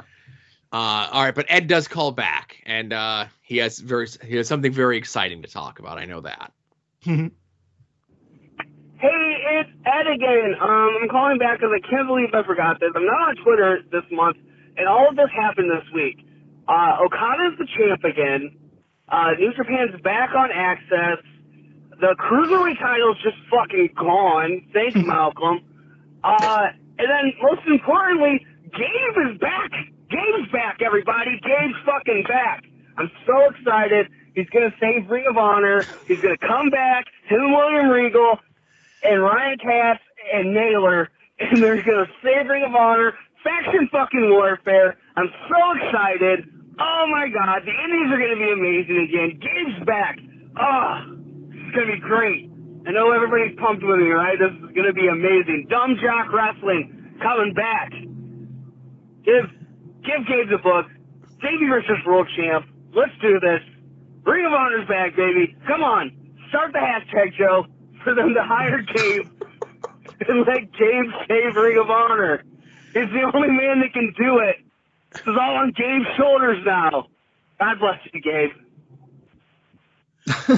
Yeah, so we mentioned in some of the releases, Gabe Sapolsky, formerly of selling programs outside of the ECW arena at ECW shows, formerly of Ring of Honor, formerly of Dragon Gate USA, formerly of Evolve, and now formerly of NXT. I think, so, Adam, close your eyes for a second, right? All right. I want you to imagine at your job if they let go a bunch of people, right? All right. I'm with you so far. And the remaining people at your job are all like, oh my God, Adam was so great to work with. I loved working with, and you're one of them. You're one of the people that get let go, right? Okay. And everyone's like, oh, Adam was so great. I loved working with Adam. He's going to be missed. He taught me so much. It was so much fun. And Bill, he also got let go. And everyone says the same stuff about him. And Judy, she got let go too. And everyone's saying all this great stuff about her. And then there's a guy that works there. It says his name's Gabe, and he gets let go. And nobody says shit about him. How would you feel if you were that guy? I think it's pretty much deserved. So he needs to feel what he needs to feel. But no, that's hilarious. So the only way that I could dream that any promotion, other than Beyond, has Gabe come and book for them is that it's either the shitty Battleground Pro show that Feinstein books that we're supposed to act like Feinstein doesn't book. I could see Gabe going there, and shadow booking them. But I would love to see a Ring of Honor that was co-booked by Gabe and Ray Deadly of the Deadly Brothers. But in all honesty, Gabe is done with wrestling. I'm sure he's not going to book anywhere. He's going to have a few seminar opportunities, let's say, where he's going to grift a bunch of people out of some money to do some seminars. And then once baseball season starts, you won't hear much from him. That's fine. I forgot already about him. Right. There you go. I'm glad Ed's happy, though. That's the most. Yeah, you know what? It's good hearing from Ed. Mm-hmm. Hopefully, you know what, Ed, call back multiple times every week so that if anybody wants their Ed Cody fix, they need to come here. So I think that's all we got there. I guess plug time, of course. Jerry's Internet Wrestling Emporium, aka IWTV, aka IndependentWrestling.tv. Use our promo code @odds. You don't get anything free, but if you're a new subscriber, it lets Jerry know that you came to him from us. I was just texting with Jerry today about what the best apps to use to translate what your cat's meows say. So That's what Jerry and I were texting about today. But I will say notable this Tuesday on IWTV is the premiere of the latest Flying V Fights Back event. Looks like it was taped a couple months ago. Looks like a pretty stacked card. Main event is world famous CB against friend of the show, caller of this week, The Boar. Yeah, you know what? I was just looking for this show the last time I fired up Jerry's Independent Wrestling Emporium, whatever, a couple days ago for homework when we were watching the Chikara thing. I was like, you know what? This has got to be out by now. So I went and I looked for it and I couldn't find it. And I guess Tuesday. Yep. So spoilers, everyone. This is what I'll be assigning for homework next week. Oh, all right. Then I'm just not going to go and I was going to watch the main event on my own accord, but I'll save it for homework. Yep. We'll watch the whole show. And like I said, it looks like a pretty stacked show. Hashtag not my Kevin. But I'll be looking forward to watching this one. You could also help us out by making purchases through our Amazon affiliate link, which is in the show notes to every single one of these episodes. It does not cost you anything extra, but it does take a few shekels out of Jeff Bezos' pockets and divvies them up to Adam and myself on like a 2-month rolling schedule. They call it an advertising fee. I call it the thing that makes Adam happy at the end of the month when he gets his cut of the fucking money. Yeah. This week's purchase was this thing called HN Spice, AirPods Pro case, and it looks like, the Mandalorian and Grogu. Grogu, is that the Baby Yoda's name? Grogu, yes, sir. Yeah, his mama named him Baby Yoda. I'm going to call him Baby Yoda, right? Exactly. TeePublic Store, the sale is next week, so we'll remind you then.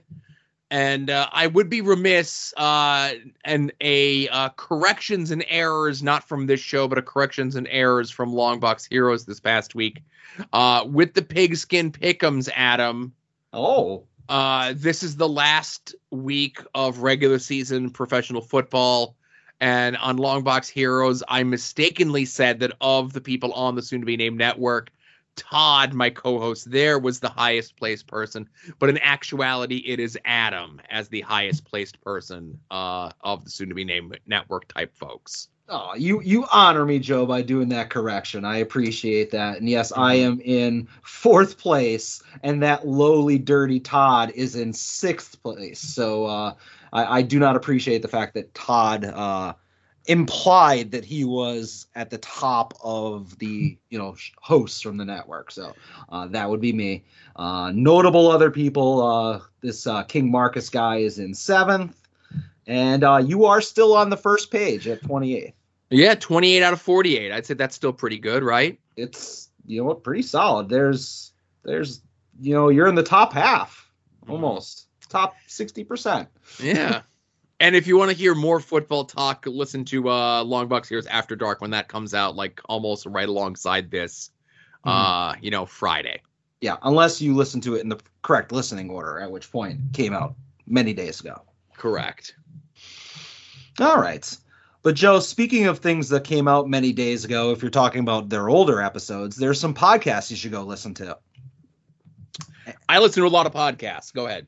That you do. But some of those podcasts are Longbox Heroes, We Need Wrestling, Porch Talk, Hit My Music, Wrestling Cheers, Between the Sheets, Viewer's Choice, IWTV Guide, Hellions Talks, Pod Van Dam, The A Show, and Final Wrestling Place. I threw it on there just because I wanted to say I missed Final Wrestling Place this week. They're on a hiatus, and it's already noticeable in my heart.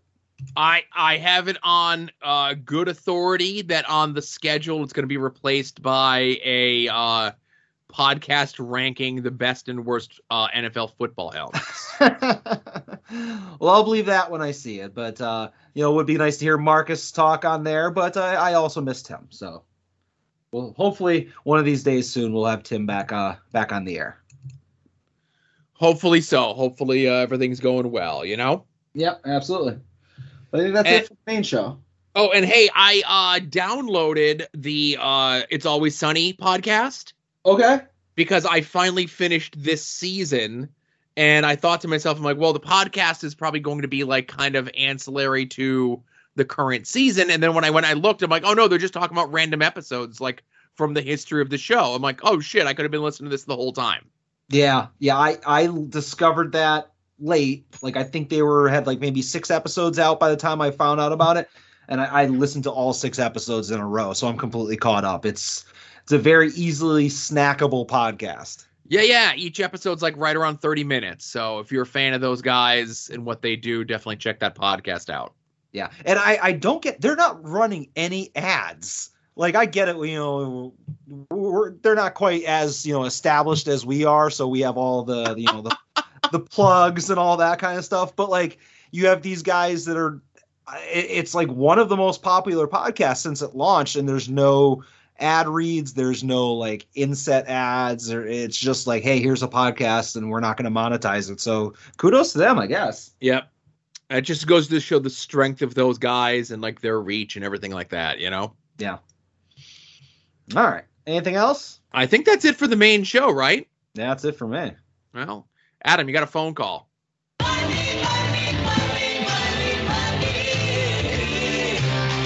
Some might cost a little. Some might cost a lot. But I'm the $100 Vansky.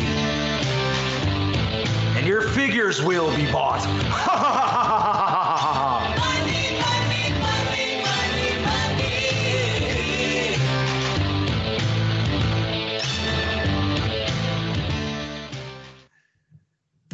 Hey, so since we last recorded, there was at least one day that was still in 2021. So did you get all your purchases in there, since now 2022 is the year of financial responsibility? You know what? Funny you should mention that, because like I did a lot of wheeling and dealing as far as selling and buying on the flea market last Thursday. So I did purchase a couple things in 2021 that do not count against the year of financial responsibility. But I had a relatively big week, Joe. What about, like, I have a couple things. I'll do one or two, and then I'll throw it over to you in case you have something. Let's say I got 3 things in total, 4 things in total, but they're all related to each other. Okay, well then we'll figure it out when we do it. But first things first, just kind of not wrestling related, but I want to throw it out because it has a little bit of crossover to the people that listen to this. I purchased the Walmart exclusive Ninja Turtles classic reissues that are made to look like the Turtles from like 92 or whatever it was that the Turtles came out. Okay. I saw them all in one spot at Walmart, and like they had just freshly put out like a case of them. And I was like, oh, I'm going to grab the Michelangelo because that was my guy when I was a kid. But like they were $13 each. So I was like, fuck it. They're all here. I'm going to buy all 4 of them. So I bought all 4 of the reissued Playmate style Turtles. Those are cool. Yeah. Were you a Turtles guy when you were a kid, Joe? I know No, I was a little. I was a little too old for the Turtles when they came out, at least for the toys. But my brother was age appropriate, so I ended up getting a lot of the toys through that. Okay. But again, I say age appropriate. As opposed to us now. I definitely did use his Turtles in my side Fig Fed, which was not the G.I. Joe 3 1/4 inch, but it was all like your Turtles, He-Man, Dick Tracy, like the figures that were like of that scale. Okay, now here's a question then regarding that Fig Fed, because I had G.I. Joes, I had a G.I. Joe exclusive Fig Fed. Right. Because they articulated well, but they never wrestled the Hasbros. Correct. So I never had any kind of crossover Fig Fed. When you had the Turtles in your Fed, were they luchadors where they were humans underneath the mask, or were they actually Turtles wrestling? No, they were exactly who they were.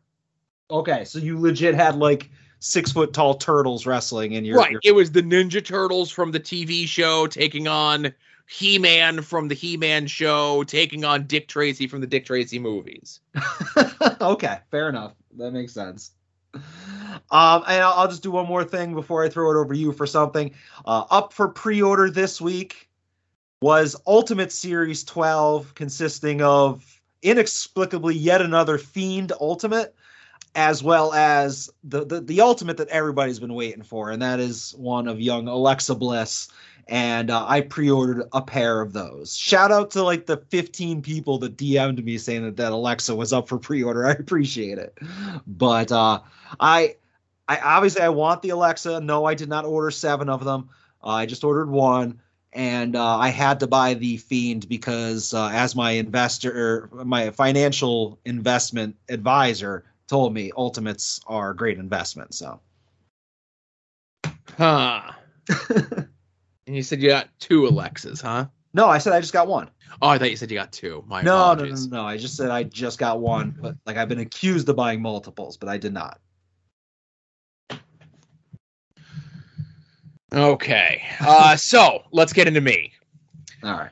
So, I decided I'm gonna bite the. This was a tale, right? All right. So over the weekend, I decided I'm gonna bite the bullet and I'm gonna do the pre-order on the Bib Fortuna Black series, right? Okay. We talked a couple weeks ago,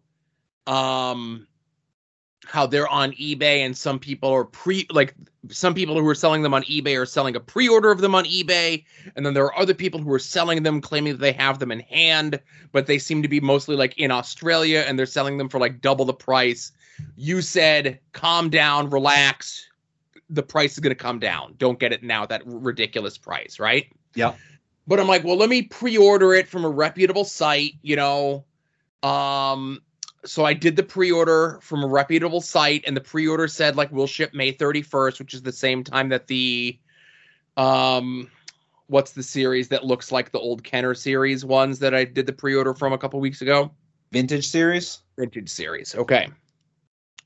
So I do my pre-order. I'm like, I got a pre-order. I feel good. Monday, friend of the show, DJ, sends me a message that the Bib Fortuna Black series is up, not for pre-order, but for immediate shipping off of Hasbro's site itself. Okay. So I check to see if the price in cart ready to ship is the same as the pre-order. It was, and it was actually quicker shipping from the Hasbro thing than whatever it was when it was going to pre-order from the other site at the end of May. I ordered it on Monday. I got my shipping confirmation on Tuesday, and it's going to be here Friday. Oh, nice. So that'll, in hand, how many Bib Fortunas is that going to make? 2? 2. Okay. That's a start. 2 of 5. So go ahead. No, but I mean, and realistically, you have the hardest one already taken care of, which is the vintage one. Correct. So you're just kind of filling in the other ones as they come along, Correct. All right. I like it. All right, I have a couple other things. Do you have other stuff as well, or is that it? I got 2 more, but go ahead. Okay, I'll do one real quick one. So I purchased in the flea market, and I don't know why I wasn't looking for this, but I just decided it was a cheap enough thing, and it was in good enough condition, and I was just like, you know what, F it. I bought the first time in the line 2-pack battle pack of the Iconics. Peyton Royce and Billy Kay. All right. I found out as I was thinking about, like, I saw this listed and I was like, oh, that seems pretty cheap. And I looked up eBay listings and it was relatively cheap compared to what they go for on eBay. And each of those 2 people, Peyton Royce and Billy Kay, they literally only have 2 figures in their entire WWE run.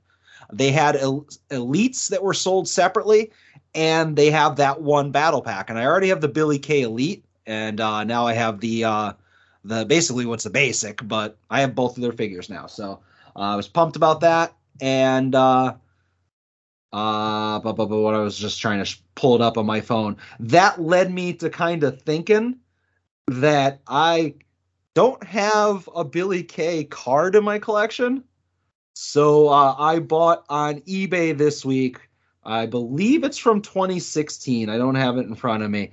2016 Topps autograph limited to 99 copies, an autographed rookie card of Billy Kay. And that was like super cheap. And I'll send over pictures so you can admire both of those. But I'm shocked that in their run they only had 2. Yep. One elite each and that one double pack. Huh. So, but yeah, What about you? What else you got? Well, inspired by me getting the immediate shipping on the Boba Fett Black Series, I decided, well, let's start getting the rest of the collection. So I went and I looked at maybe about a dozen or so pictures with the jeweler's loop on eBay of the Power of the Force figure, which a lot of people argue is the most common one to come by. And it's relatively cheap. You know, you can find a decent one for like $5 to $6, right? Mm. And it was a thing where like, we got to go with a good seller. We got to go with, you know, a decent price. We got to go with one at least that looks good in the picture, right? Sure. And a lot of them were putting up some ones that were some pretty shitty pictures, right? Yeah. But the fact that it's like an older figure, the Darth Vader is on there like in that blue black. If there is any deterioration or wear and tear or whatever it is, you're really going to be able to tell from the picture. There's going to be really no way to hide that sort of thing. So like I said, I did that. I ordered the Black Series one on a Monday. I got the shipping confirmation on Tuesday. So I'm like, well, that one's definitely on its way. Let's start the collection. I ordered the Power of the Force one on Tuesday, and that one's going to be here by Monday. Okay. So now I'll have 3 of 5. I was going to say, like, the thing with those Power of the Force, and this is obviously not a secret, but you can go to any toy store and just find hundreds of those Power of the Force figures. So, like, I was going to say, don't settle. Like, I'm sure the one you ordered looks good, but, you know, like, if you didn't find the right one, it's not like you won't find it at a toy store the next time you stumble across one, you know? Right. And that's the thing is, of course, I don't see myself getting out there all that much anytime soon. Yeah. And my luck is I would go to a toy store and they would have the entire run of the Power of the Force figures except for Bib Fortuna. Like, that would be my luck. Well, and also you could always, whenever you get your copy, if it's like a 9 out of 10, you know, it doesn't pass the jeweler's loop test, it could be a placeholder for you until you upgrade. Exactly. Now, let me ask you this. Are you aware that the vast majority of those Power of the Force figures had multiple card variations? Okay. So I did. So, okay. And this was another thing as well, in that there were certain figures that came with, like, you know, because everyone's got to be packaged with something. Okay. Mm-hmm. And again, I mentioned my brother before, but through my brother, I was aware of the Power of the Force figures, very much aware of the Power of the Force figures. And if there was a figure that came with a lightsaber, there was like a running change with the lightsaber where they would go from a normal size lightsaber to one that was a little bit longer, right? Yep, there was long saber in a long package. Right. And then they changed it midway through, and so there was some short sabers in long packaging and then short sabers in short packaging. So there was that was my wheelhouse, man. Like, I knew a lot about Power of the Force stuff back in the day, but go ahead. Okay, so then there was also people that would come with blasters.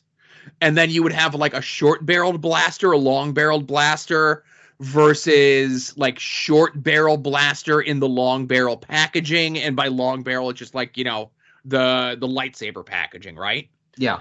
And then you would get on the backs of the cards, depending on which release it was, you would get different assortments of figures on the backs of the cards. Mm-hmm. So when I was looking at the card, like when I was looking at the figures, I was only looking at ones that included a picture of the back of the figure. I was looking at the ones that had the best looking package, of course. I was looking at the ones where, in the picture at least, the gun didn't look to be like loose and flopping around, if that makes any sense. Yeah. No, I get you. I looked up the original release schedule of the Power of the Force figures, and I bought the one that had whatever was that original Boba Fett release, like, wave on the back. Not the one that had, like, tons of figures. It was only, like, 5 or 6 figures were in that particular wave, so I made sure I picked the box that had just that particular wave on the back.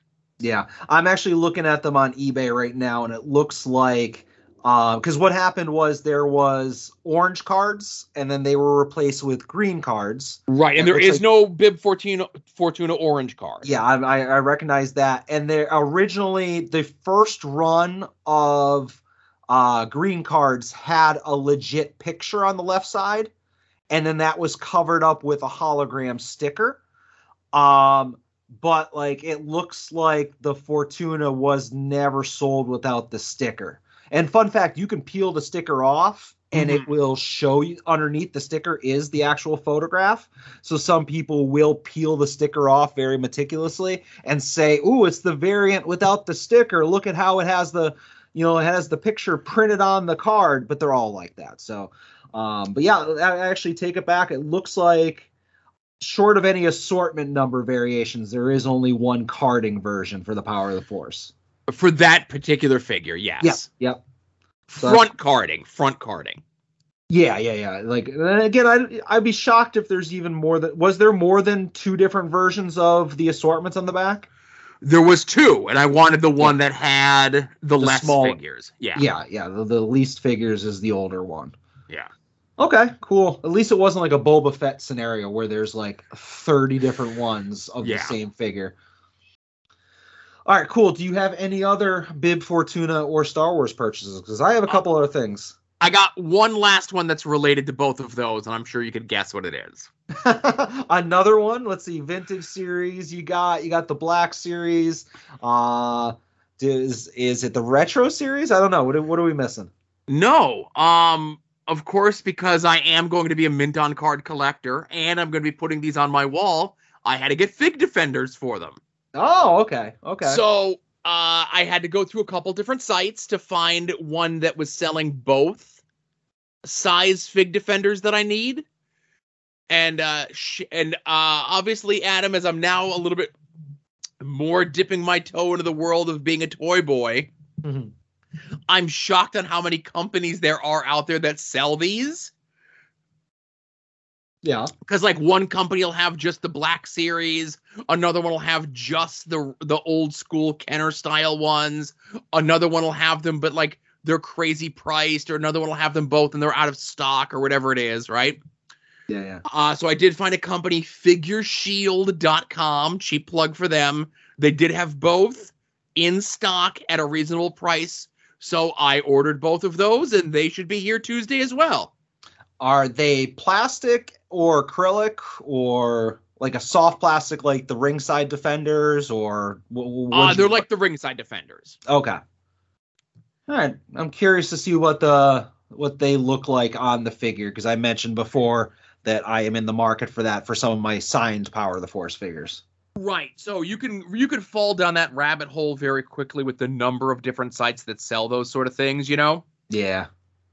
But like, so I wanted to go and get the same one for like uniformity of the one that I have the old Kenner one in, right? Which is moc-masters.com. But the problem was they don't do the Black series ones. They only do like retro figure cases. And like, I'm sure I could have found out, well, like which of the retro series, like do they make a case that people use for the Black series? And I'm like, fuck it, I'm not. You know what I mean? Like, if you're not selling the 2, I'm not going to play games, right? Yeah. And then just lastly, as a follow-up from last week where I said that I'm looking to get, from Ringside figure defenders for the other figures that I have. And I want to give kudos to Ryan Dickman, formerly Dave Meltzer's Jeans, I think Dickman Comedy on Twitter. He had mentioned that the retro-style fig defender that Ringside sells doesn't fit the first wave of cellas. They're like literally, like he said, like half a centimeter too small. And like he's seen people have gone and like shaved the edge off of the box so it fits. Oh, fuck that. Right. So I'm like, oh my God, thank you very much. I didn't buy the retro ones yet, but I asked in the Toy Boy group if there was, and somebody was nice enough to give me to a link to a site, but the problem is they're sold out. They're like, oh, a bunch of people have said like this company's retro, which is different, retro defender, which is different than the Ringside one. People have said that it fits the cellos, but they're out of stock. So I just had to go and do a thing on that one where just like notify me when it's back in stock. And then as soon as that one comes back in stock, I'm immediately buying it. Okay, cool. Well, I was thinking whether I need defenders for my cellas when I get them, but I don't know. I'm not getting cellas. I'm getting zombie figures, right? Right. So that's the thing. I'm going to assume, since the zombie ones are so closely associated with Hawkins and Broski, and Hawkins and Broski are so closely aligned with Ringside. And I know we just saw the pictures of like the cards, like the original, like the first draft of the cards for Series 1. I could absolutely, and they said that like, oh, well, we got the first draft, but some changes need to be made. I can almost absolutely guarantee that one of those things is to make sure that they fit into a Ringside Fig Defender. Yeah. It's easier to change the card of a figure line that's not out than it is to change the, production of all those defenders, Exactly. All right, cool. Joe, I have some other stuff to talk about. Go for it. Let's hear how 2022 is going for you. All right. Well, one thing was reasonable. One thing we'll say. But I purchased on New Year's Eve, more like New Year's Eve into New Year's night, I purchased the major podcast book, like the collection of all of their merch. Which also included an autographed card from Matt and Brian. Ooh. And I don't know if you saw, this was $50 for the book card combo, and only 150 were up for sale. And despite what the podcast boys say, it did not sell out in under an hour. It took a little over 3 hours, but it did sell out. And there's a lot of people going crazy in the Facebook group being like, yeah, I want the card. I need the card. Or, well, I want a second printing of the book. I can't believe I missed this, blah, blah, blah. But, Joe, that is why you buy two of something. Oh, my goodness. That is the opportunity. Honestly, like, I only wanted the book. So, like, because I've mentioned many times before that I have already a bunch of autographs from Matt and Brian. I don't need another one. So I have two cards and a book for sale, and I'm thinking $50 a piece for all of them. $50 for each card, $50 for the book. I'll make a little money back, but that was my New Year's Eve purchase. So I don't consider that a 2022 purchase because, I was sitting there at like 11:59 waiting for it to go up. All right, and the last thing I got... those haven't shipped yet, I'm guessing, right? They have not shipped, no. Okay. They're already made. They're just waiting at Connects or wherever they're at. No discussion on the show this week about the Bendhams going to people not in the best shape, huh? No mention of that. Yeah, it's almost like that they're going to sweep that under the rug, like as if maybe you're $100 Vansky and the only figures you wanted, the Brian and Matt, came mangled and just to the point where I don't even want to display them, and they're just sitting in a box in my toy room. But no mention of that. I almost bought in the flea market last week. Somebody was selling the packaging to all their micro brawlers for like $40 for just the packaging. And I was asking, like, hey, can you send me some pictures of like the cards specifically? I'm looking for the Matt and Brian. And then somebody went and claimed the whole thing before I got a chance to do it. It's almost like there was other people in the group who had shitty conditioning and needed better packaging. But well, it is what it is. But yeah, I sold the Swoggle, as I mentioned last week, sent that off to Summers. And my Matt, Brian, and Markies are literally like hidden in my toy room behind stuff. Like they're just, yeah. Anyways, one last thing, Joe. All right. Then we're done. And this was a little bit of a story, but I will be quick because we're running long. I am sure you might know this or might have seen at some point, but WWE does Funko Pops, right? Yeah. And a couple years ago, there was this peg warmer of a Funko Pop. It was a shared New York Comic-Con exclusive, shared between New York Comic-Con and FYE. And it was of a little wrestler called Zack Ryder. Oh, Broski, sure. Yes. So that Funko...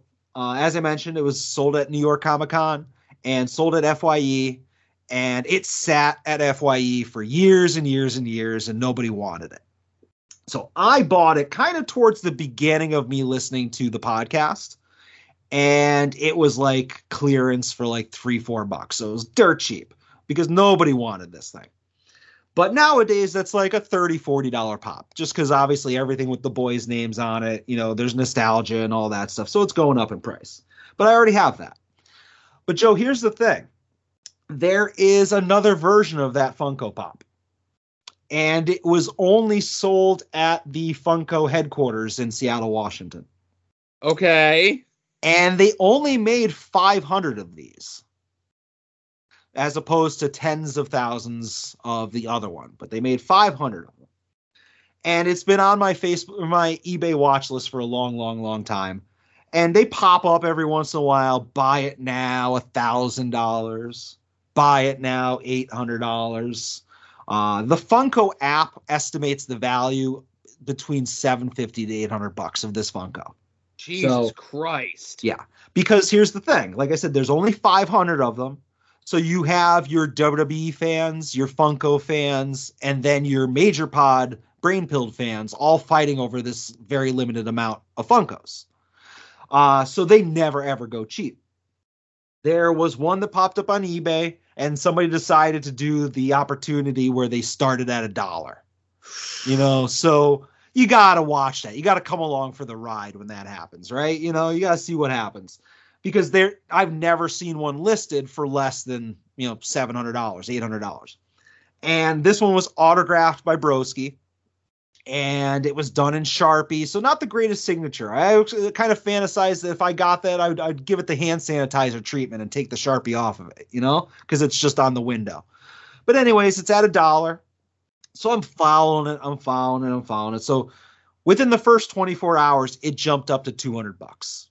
And it just stayed there up until the 7 days were almost up. It was at $200. And I was like, fuck, that's a really good price, $200 for this thing.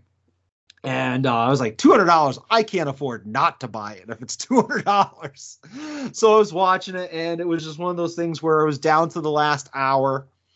And then all of a sudden it went up to $400, Joe. But here's the funny thing. I wasn't out. I was like, I've spent more on less, as the great Todd Roker would say. And I just sat there and I was like, $400, it's not bad. I was like, I can always sell this thing for a lot more, you know, if I get this and get second thoughts about it. But long story short, the auction goes off. I place a bid. I do not win. Now, Joe, I don't know if you've looked and cheated yet, but do you want to take a guess at what my max bid was and what the final bid was? I'm going to say $650 was the final price on it. Okay, and what do you think I bid? $500. All right, so because it was the year of financial responsibility and I did want to be conservative, I bid $475. Okay, all right. And it sold for $498. Oh! Because originally when it was $200, I was like, you know what? I'm going to bid $400 and just blow all these people out of the water because I'm the $100 Vansky. I'm going to show them.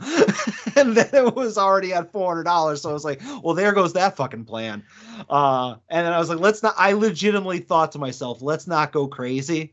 So like somehow $475 was my not going crazy price. And then when I placed that bid, and it was one of those where it says immediately you've already been outbid. Yeah. So I was like, oh, thank God.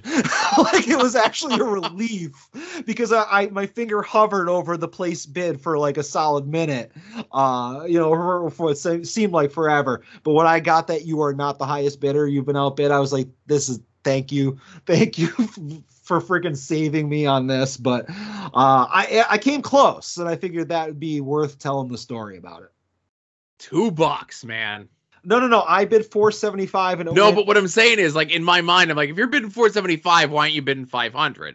But then if you're not bidding $500, why aren't you bidding $600? So the fact that it sold for $2 under $5, I'm like, oh, my heart breaks for you, man.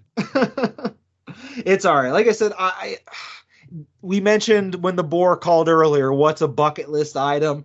And this is something that has been on my watch list since I started collecting Funko / started listening to the Major podcast, but it just keeps getting more and more expensive because, again, $500 in the grand scheme of things, that's like significantly rarer than an AEW Chase, you know? Right. So I'll probably never own it. I don't know. Maybe Broski will do something that'll get him like canceled or something, and nobody will want his stuff anymore, and everyone will have a big giant Broski fire sale. The old Broski purge. Uh-huh. Yeah, if he hasn't got himself canceled by now, he's probably not. Yeah, he's fine. Yeah. All right, but that's all I got, Joe. All right. Well, everyone, thank you very much for listening, hanging in there. Our tale of purchases and so on and so forth. Again, I can't see myself.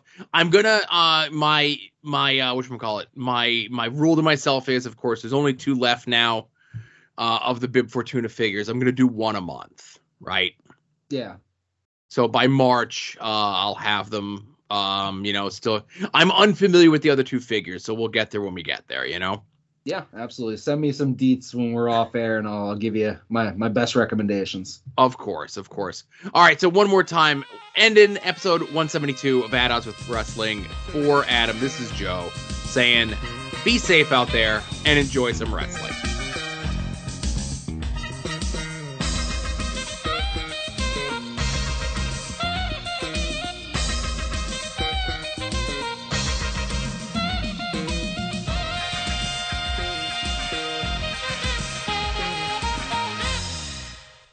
You're listening to the soon-to-be-named network, the Lamborghini of Podcast Network.